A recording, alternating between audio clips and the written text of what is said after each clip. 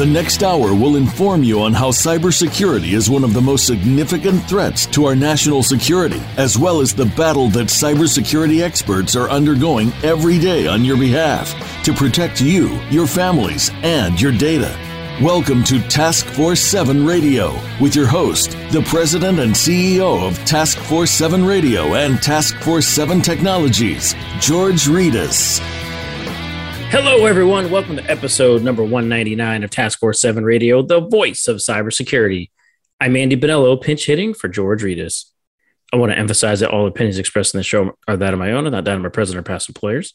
I'll never disclose any sensitive intelligence or privilege to as a result of my current employment. I'll never knowingly disclose any classified information related to any security clearances I presently hold, or have held in the past with the United States government. And nothing I say during the show should be construed as legal or financial advice. Before we get started, I want to remind everyone you can go online to the Cybersecurity Hub and get a recap of tonight's show and get other up-to-date cybersecurity breaking news at the very cool website, cshub.com. The Cybersecurity Hub is an online news source for global cybersecurity professionals and business leaders who leverage technology and services to secure their networks.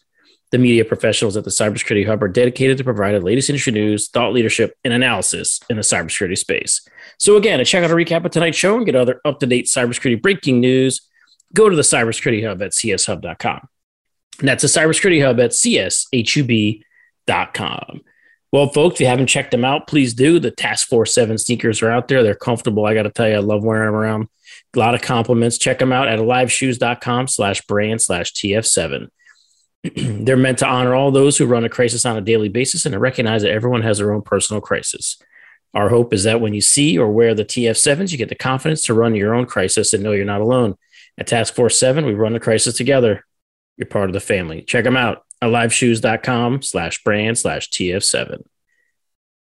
Well, folks, I can't believe it. We're one episode away of hitting number 200. Unbelievable. We've been killing it for these last couple of years and really appreciate everyone's, listening, to us all the time. It's been just an honor to do this. And we're going to close out the 100s with a great guest for you tonight. We have Purandar Das joining me on the show tonight. Purandar is the co-founder and president of Zotero. Throughout his career, Purandar has been working on utilizing technology to solve complex business challenges. He uses a pragmatic approach that enables businesses to leverage technology to achieve business goals and power growth. He's built world-class organizations and has been on the leading edge of embracing new technology to help organizations transition their product and technology offerings. Purandar started Zotero with the conviction that today's data protection was deficient and that there's a better approach was needed to protect data. He's a firm believer that security, where the core focus is not the data, is not a viable option. He was recently the CTO at Info Group, and he was also the CTO at Epsilon, where he led the digital solutions organization. He's held leadership and management roles at a variety of other organizations and is a graduate of Texas A&M University. It's my pleasure to introduce co-founder and president of Zotero, Mr. Purandar Das. Purandar, welcome to Task Force 7 Radio, buddy. Thank you, Andy. Thank you for having me. Oh yeah, I'm super excited to have you on the show, man. We were chatting, before we went on air, about just like some of our joint experiences, and man, you've got just a breadth of knowledge, breadth of experience. I'm super excited to have you on the show. Before we get going, if you wouldn't mind, just kind of set the stage with, your journey and kind of what brought you to start up Zotero. Yeah, sure, Andy. I mean, as we were discussing, my background is marketing, the marketing industry in general, and marketing technology. I've had the privilege of working at some of the best companies out there, like Epsilon. The background is relevant because what my job at Epsilon was basically dealing with billions of consumer records that have sensitive information on them, right? I've personally dealt with and I'm aware of the challenges of protecting or securing sensitive data at scale and in a way that it doesn't impact business. Having seen those challenges, having experienced a personal breach of my own back in 2017, I kind of started to think about how tough it was for organizations to deploy data security at scale. The other aha moment at the same time was that security was primarily focused on everything but the data. It's ironic because what organizations are trying to protect is their data or information. And security had evolved to be everything but protecting data. Focus on the perimeter, focus on application, focus on authentication, etc. But there's really no innovation or no changes in how data was being protected. My personal experience through the breach, plus also the day-to-day challenges of doing data security at scale, got me and my co-founder thinking about what could be done better. And we kind of evolved around this thing of saying, hey, let's look at security from the ground up, meaning let's start with the data. Let's figure out a more innovative and easy way to help organizations secure data. And also help them deal with all the complexities of data, right? When you think about data, it's not just sitting in one spot. Data is all over the enterprise ecosystem in many, many different formats, right? Moving data, making data accessible is critical to help companies evolve and achieve their business goals. So we kind of said, let's look at this as an opportunity and as a challenge to see if we can come up with an approach and a product that enables organizations to simplify, but make their data security more effective. And kind of we become the final security product, right? Start with the data because that's what you're trying to protect. Everything else kind of is icing on the cake, if you will. That's what led us to start Zotero. Yeah, I love it because, you're hitting on some really key points, right? If you look at every, I bet you 80, 90% of all the security PowerPoints that you see around someone's organization have data in the center of a bullseye with their concentric circles around it with the different layers protecting data. But then if you start to dig in and you ask them about like, well, what's your data classification or what where exactly does my, does that personal data sit and in what part of the environment? They can't tell you. Right. And so I love that you guys are tackling this problem because it's, especially with the regulatory environment right now around, privacy. I mean, it's really, like people need to know, companies need to know where PII sits in their environment and what they actually want to protect and where it sits. Like you just can't protect something if you don't know where it is.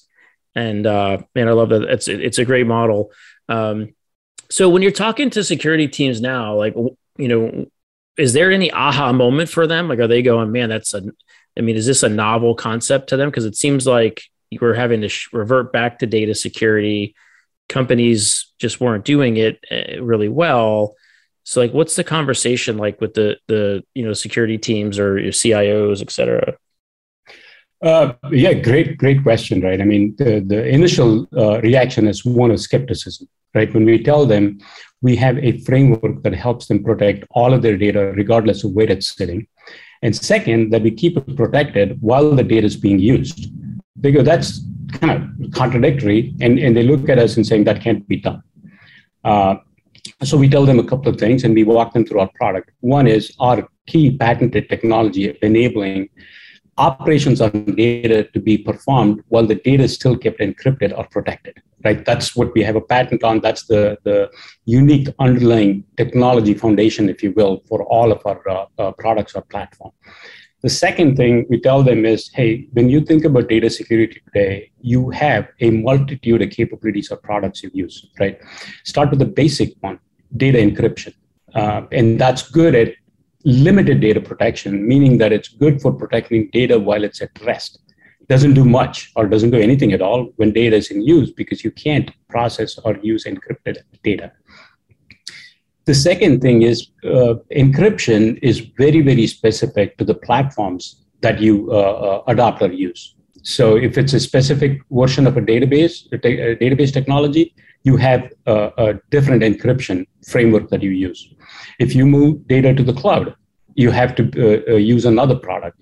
And pretty quickly, you are looking at a range of encryption technologies that you're not familiar with or you have to build expertise on, right?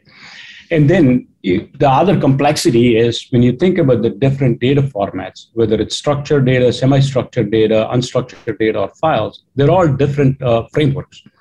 How many capabilities and how many skill sets can you possibly develop to support all this?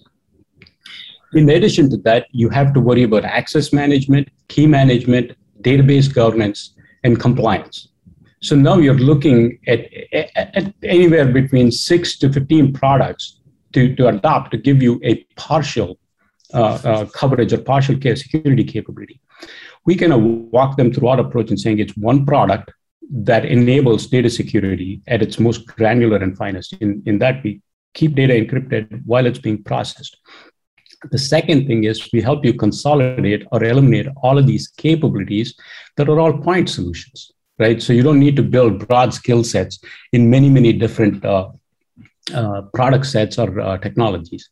We simplify or harmonize all of these capabilities across all of your data assets.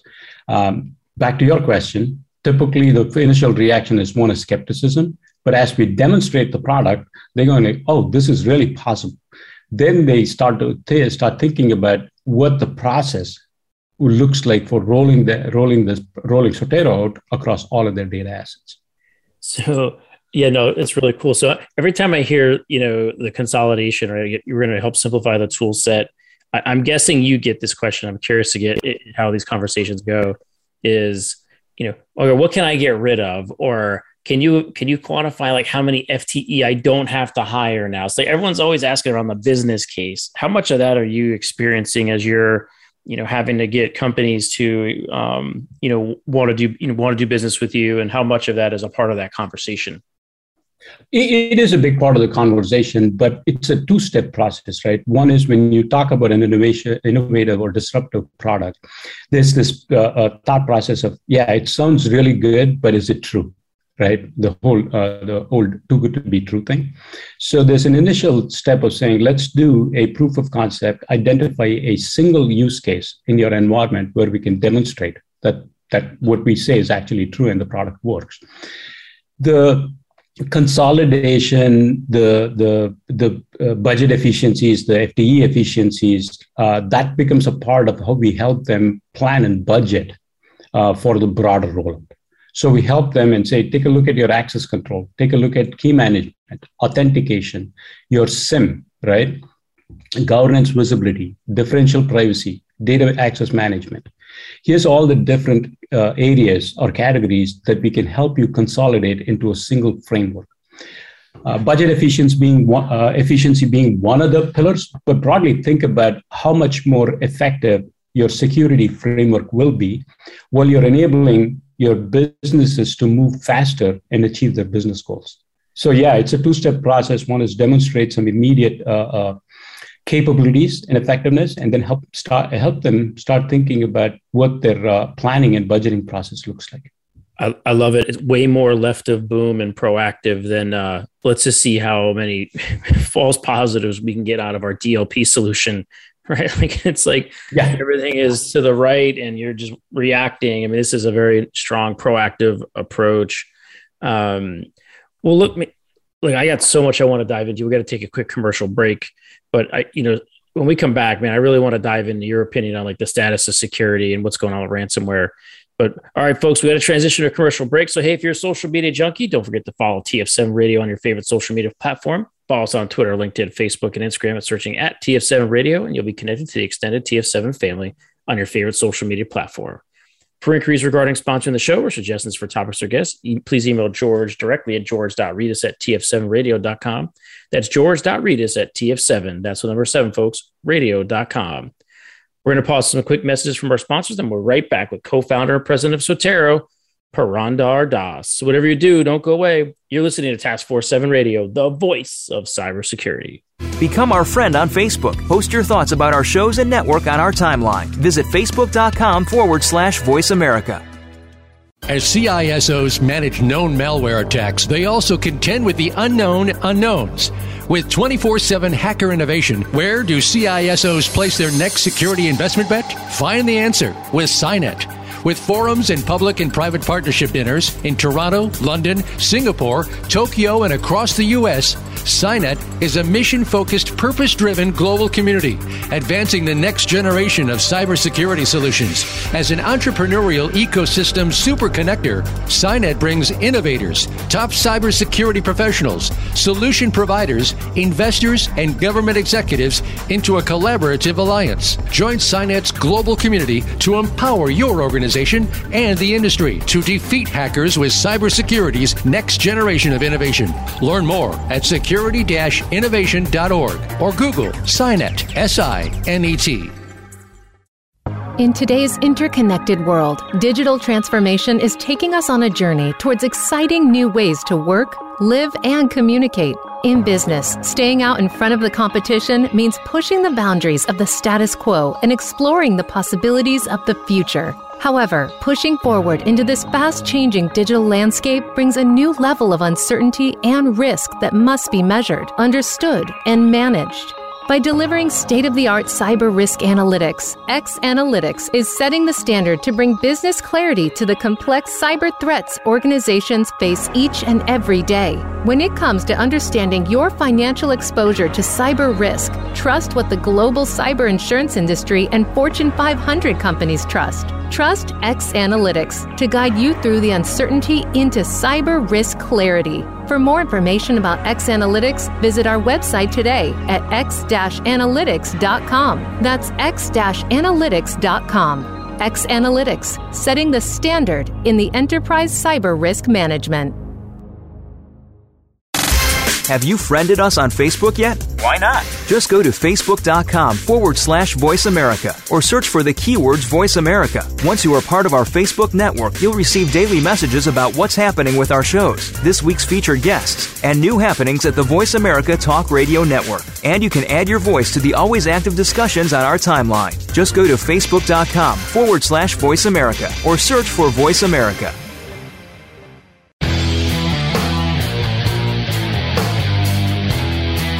You're listening to Task Force 7 Radio with George Ritas. If you'd like to find out more about our program, please visit the website at taskforce7radio.com. Again, that's Task Force 7 with the number 7, radio.com. Now, back to this week's show. Here again is your host, George Ritas. Welcome back to Task Force 7 Radio, the voice of cybersecurity. We're back with co-founder and president of Zotero, Purandar Das. All right, buddy. You know, we talked a little bit up front around what you guys are doing at Zotero. Now we're really going to dive in and see, you know, where things are going, right? This current state of security, you know, is constantly in flux. The organizations are constantly under attack. Ransomware right now is just, you know, just cross-border, cross-sector, you know, just hurting organizations, you know, every moment. So where does Zotero help deal with the ransomware threat?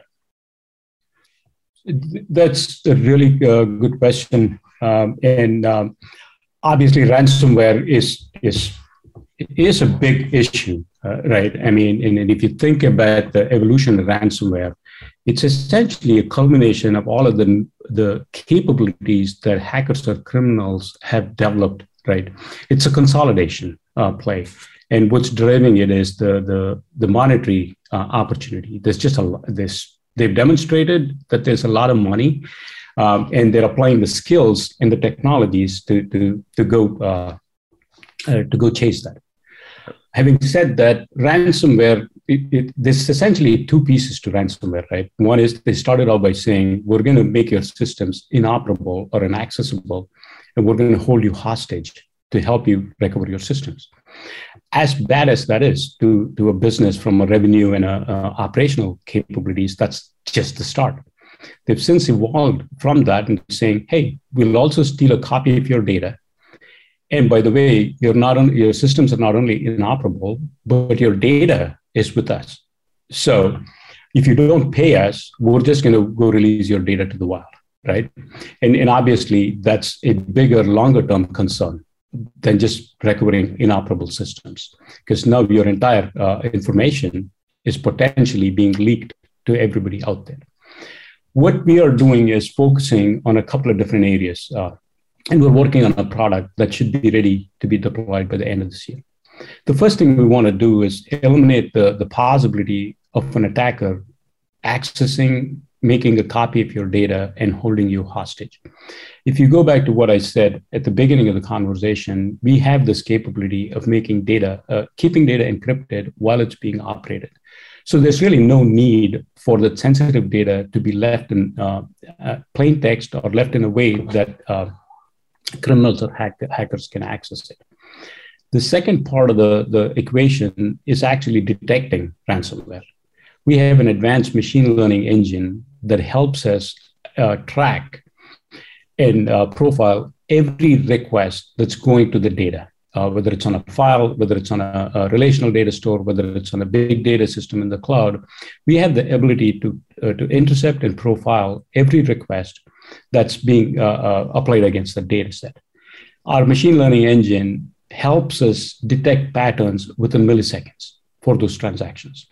So we're using that as a preventive mechanism for identifying patterns that could potentially be malicious and putting a pause on those patterns before they can reach the data. We do that for everything. We're able to determine if a transaction is malicious or not within milliseconds, right? And be able to let the query move on its journey to facilitate a business process, or we're able to stop it and help validation or automatically identify that it could be malicious.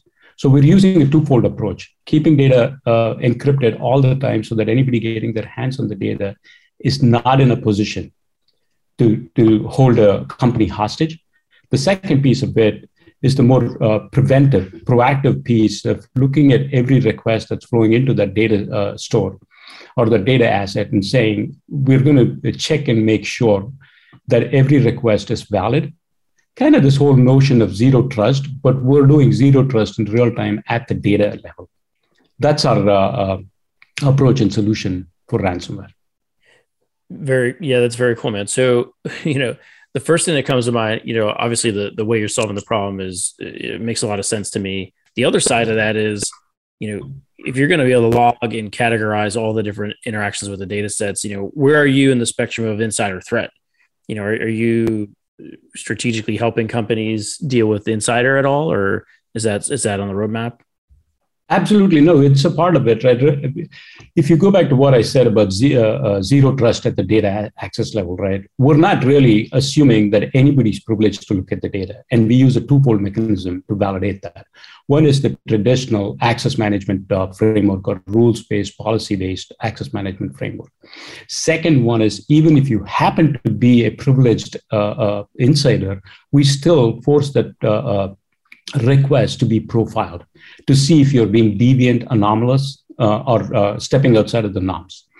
That's the unconstrained, non-rules-based validation approach that helps us get a handle on any insider threats as well. Yes, I mean, you can't go anywhere without hearing zero trust. I mean, it's constantly being leveraged, and I think that's where a lot of the investments happening, out of the venture capital community, because it's like the thing.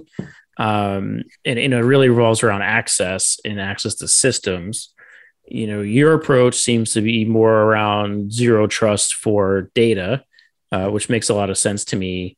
What's that shift? Like, how are you implementing that, across, how are you navigating the zero trust for data conversation versus, the regular zero trust, conversation? Yeah, so I mean, obviously, zero trust evolves from this notion of not trusting anybody at all, right? And that's proven to be a good approach. The challenge with zero trust is it's more at the access level and the application or the network level. This goes back to what I said at the very beginning of this conversation: is if you don't start with protecting what you're trying to protect, everything else just happens to be a framework that doesn't really provide you the level and depth of security. Like I said, we're taking a different approach and saying, let's start with what organizations are trying to protect, which are their data assets. So we're kind of taking this whole notion of zero trust and enabling it or enforcing it at the data asset level. Fundamentally, conceptually, not any different from what organizations are doing, but we're saying out at the network level is great, but once you're in the network, your data is still at risk. So we're saying the right place and the right focus for this is at the data asset level.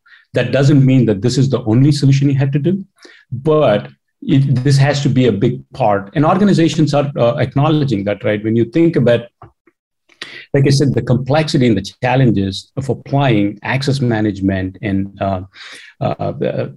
offline SIM analysis or SIM analytics in so many different places, there's just a lot of opportunity for latency and complexity. We're eliminating that latency and complexity, but also enforcing this at the data asset level. It's a conversation that is received very well. It's a new concept, but it's not something that they haven't thought of and saying. The challenge that has stopped organizations is there's been nothing available to do this at the data level. And we're the first ones out there enabling such a framework to be deployed at the data asset level.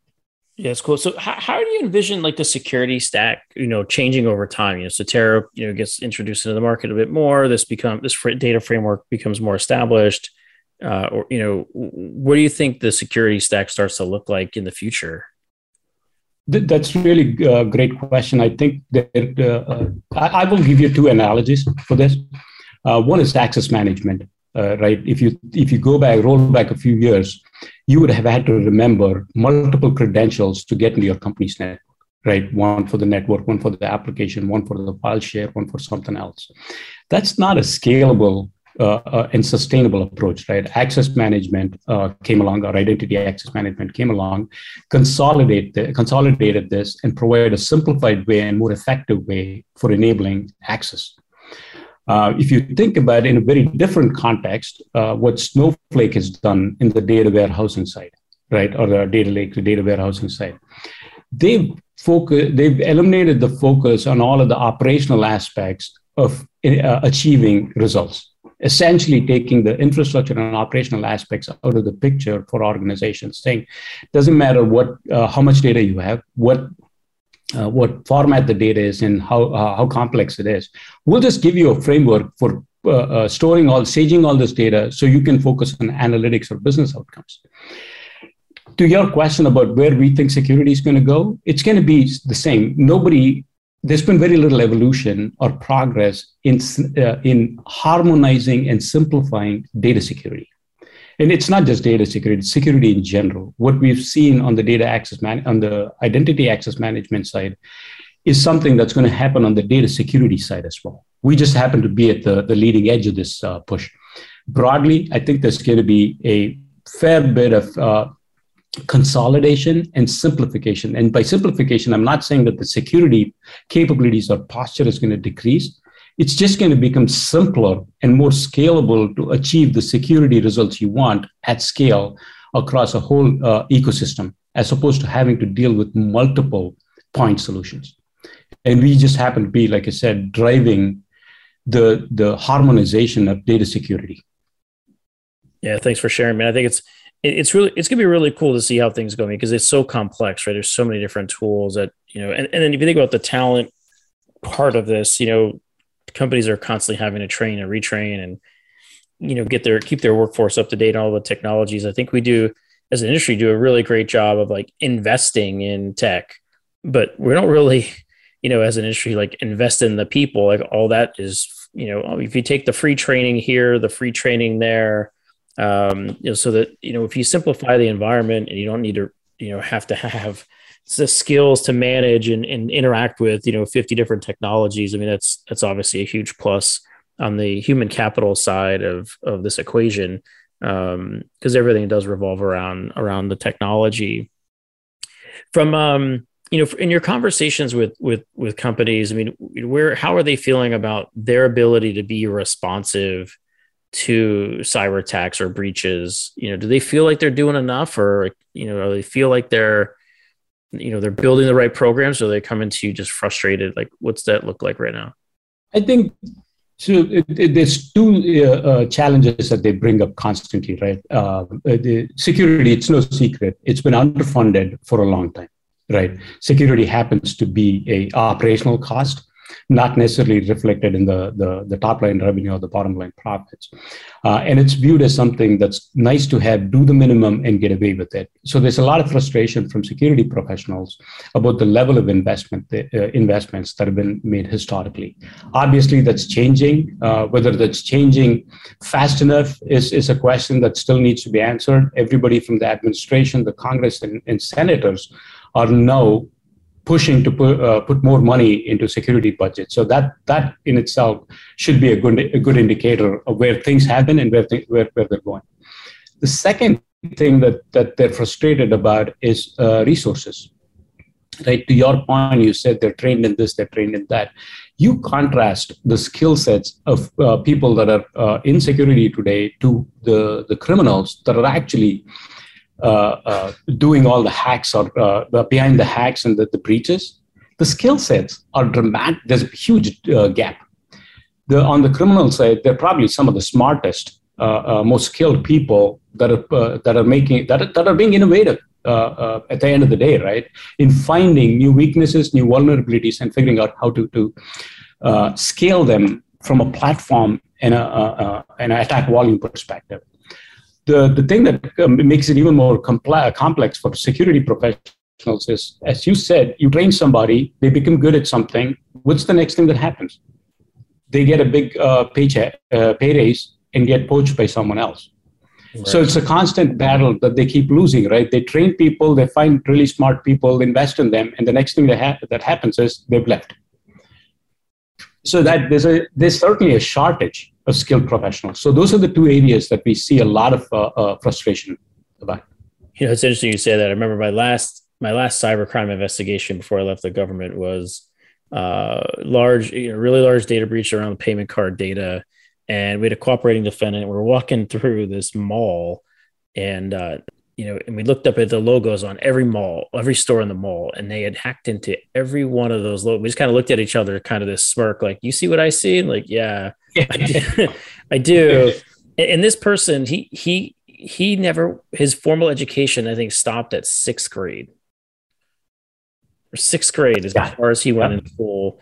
But he learned, it was self-taught, in computers and coding. And he, ultimately ended up being part of one of the largest conspiracies, co-conspirators in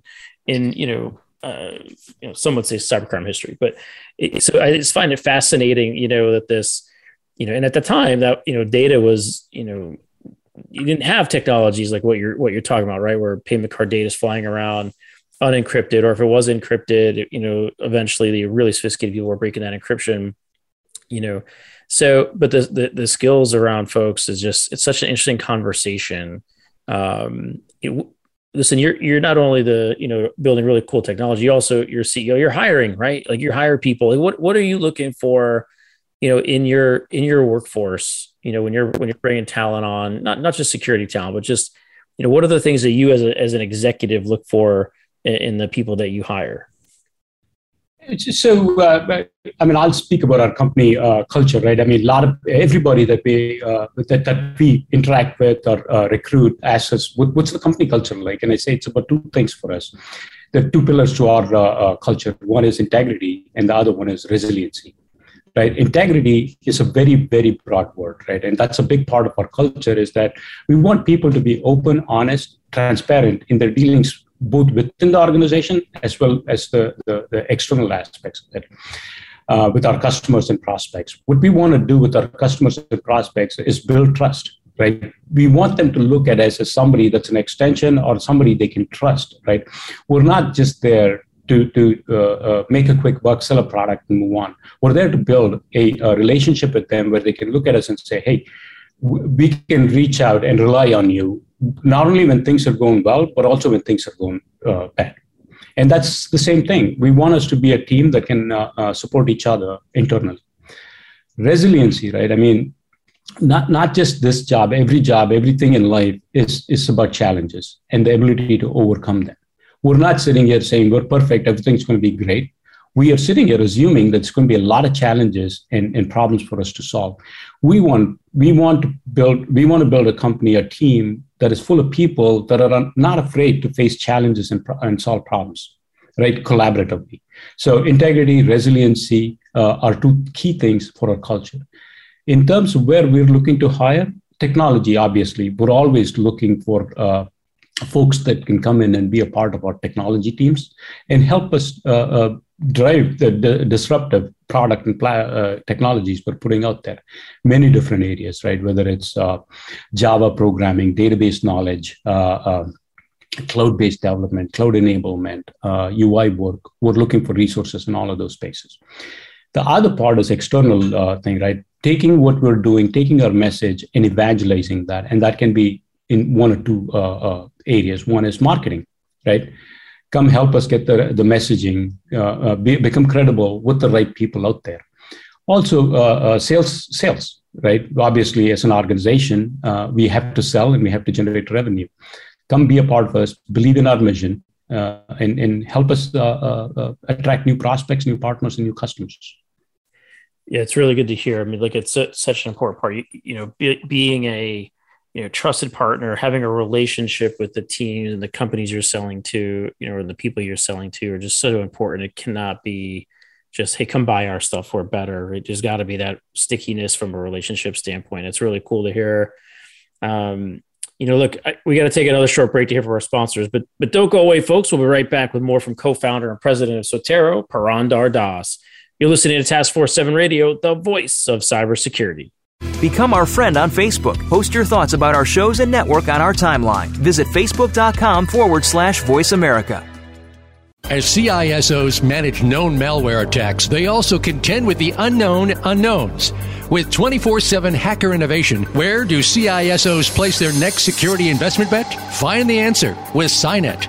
With forums and public and private partnership dinners in Toronto, London, Singapore, Tokyo, and across the U.S., SINET is a mission-focused, purpose-driven global community, advancing the next generation of cybersecurity solutions. As an entrepreneurial ecosystem superconnector, SINET brings innovators, top cybersecurity professionals, solution providers, investors, and government executives into a collaborative alliance. Join SINET's global community to empower your organization and the industry to defeat hackers with cybersecurity's next generation of innovation. Learn more at security-innovation.org or Google SINET, SINET.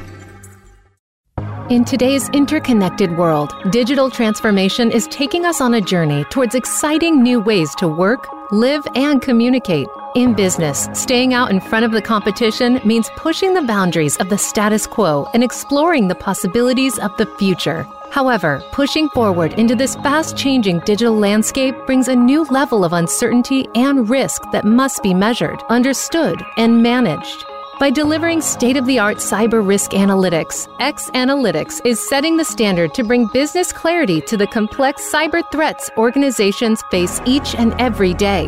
When it comes to understanding your financial exposure to cyber risk, trust what the global cyber insurance industry and Fortune 500 companies trust. Trust X Analytics to guide you through the uncertainty into cyber risk clarity. For more information about X Analytics, visit our website today at x-analytics.com. That's x-analytics.com. X Analytics, setting the standard in the enterprise cyber risk management. Have you friended us on Facebook yet? Why not? Just go to facebook.com/Voice America or search for the keywords Voice America. Once you are part of our Facebook network, you'll receive daily messages about what's happening with our shows, this week's featured guests, and new happenings at the Voice America Talk Radio Network. And you can add your voice to the always active discussions on our timeline. Just go to facebook.com/Voice America or search for Voice America.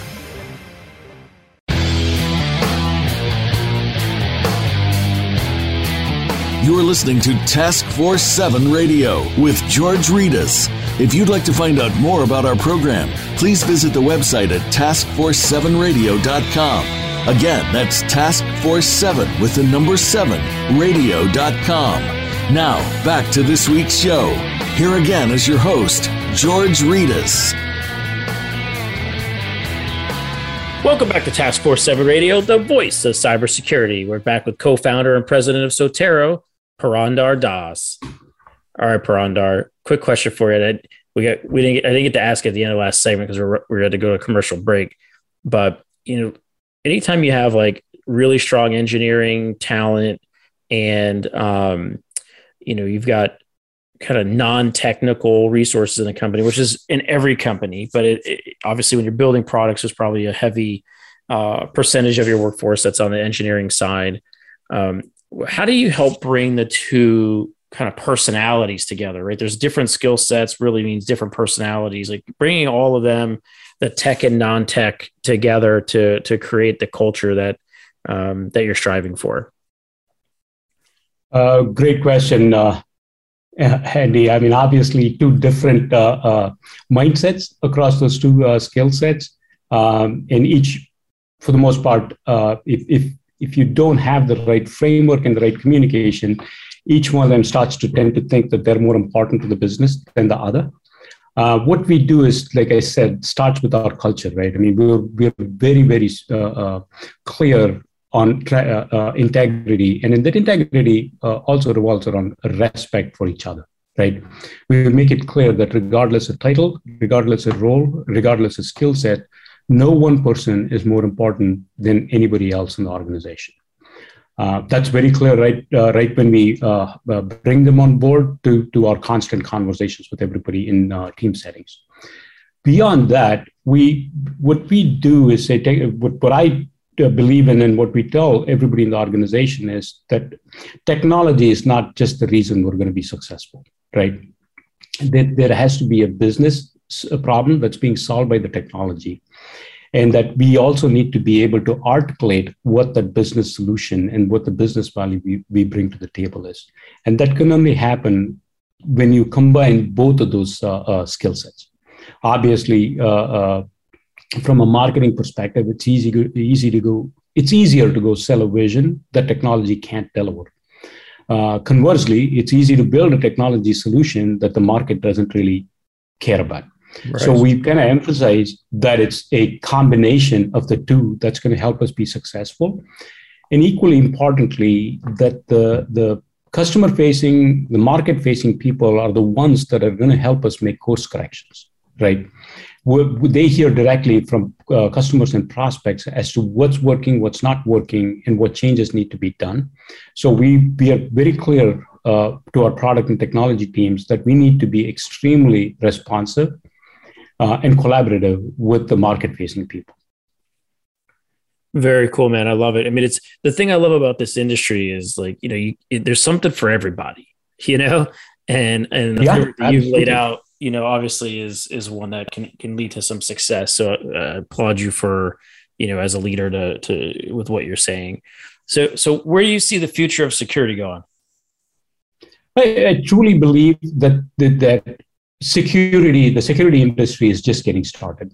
What the recent wave of attacks and the criminals and attackers have established or made it clear is that there are just a lot of vulnerabilities, and in a very simplistic way, right? What they've done is made it clear that siloed implementation of security is really not operational or scalable or functional.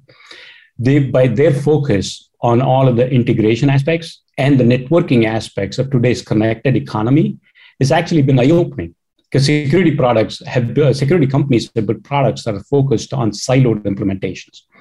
The hackers and the criminals have just opened up everybody's eyes to the fact that we live in a connected world, right? There is no such thing as a siloed instance of data, a siloed application.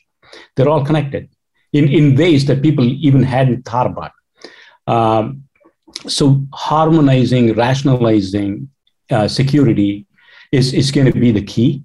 Consolidation in a positive way, consolidation not as in eliminating products that have struggled, consolidation of capabilities in a security platform or a security fabric, I think is going to be critical for organizations to help face these threats and also to be operational at scale.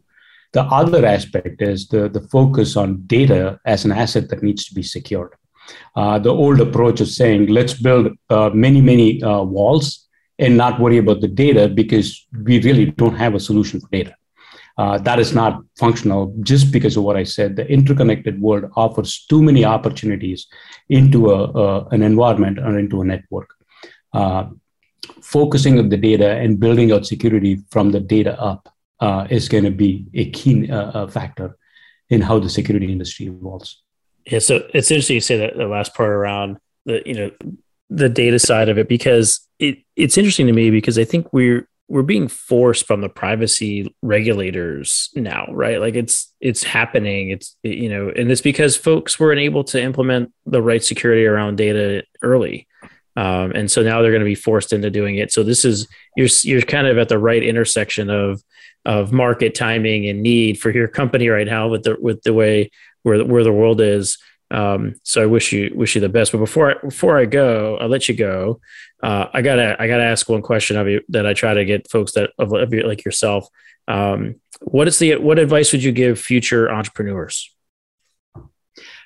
I mean, so in everybody's evolution as an entrepreneur, right? The big thing is confidence and belief, right? Timing is difficult to predict for anybody in an entrepreneurial life cycle, because there are so many things going on, right? Whether it's financial, social issues, family, it's hard to say when you start, but whenever you start, belief and passion are the two things that are critical. The entrepreneurial process is extremely challenging. As I say, there are more no's than yeses, and that's across the board, whether it's a prospect, an investor, it's a friend that offers to help you. There are always more no's than yeses. Believing in yourself, believing in your vision is going to help you be successful. Being smart about it, in finding the right people, being pragmatic as to how much help and support you get is also going to be a key part of the mindset in being successful. The final aspect of that, I think, is the investors or backers, right? Take your time. Find the right investor for yourself. And the right investor is not just a person with money or a company with money. It's about somebody that believes in you, both as a person and as a visionary, right? And that they're willing to back you through bad times. Backing you through good times is easy. There are lots of people that are willing to do that. Backing you through the challenging times and being by your side as you solve those problems, I think, is critical. Great insight, my man. Will Paranda, I really appreciate you coming on the show. Thank you so much. All right, buddy. It's time for us to bounce on out of here. Before I go, I want to remind our listeners to visit the Cybersecurity Hub to get a recap of tonight's show and get other up-to-date cybersecurity breaking news at cshub.com. That's the Cybersecurity Hub at cshub.com. Hey, folks, don't forget to visit aliveshoes.com/brand/TF7 to get your pair of TF7 sneakers. I'm loving them, folks. They're super comfortable. Thanks for tuning in. You're listening to Task Force 7 Radio, the voice of cybersecurity. Stay frosty out there.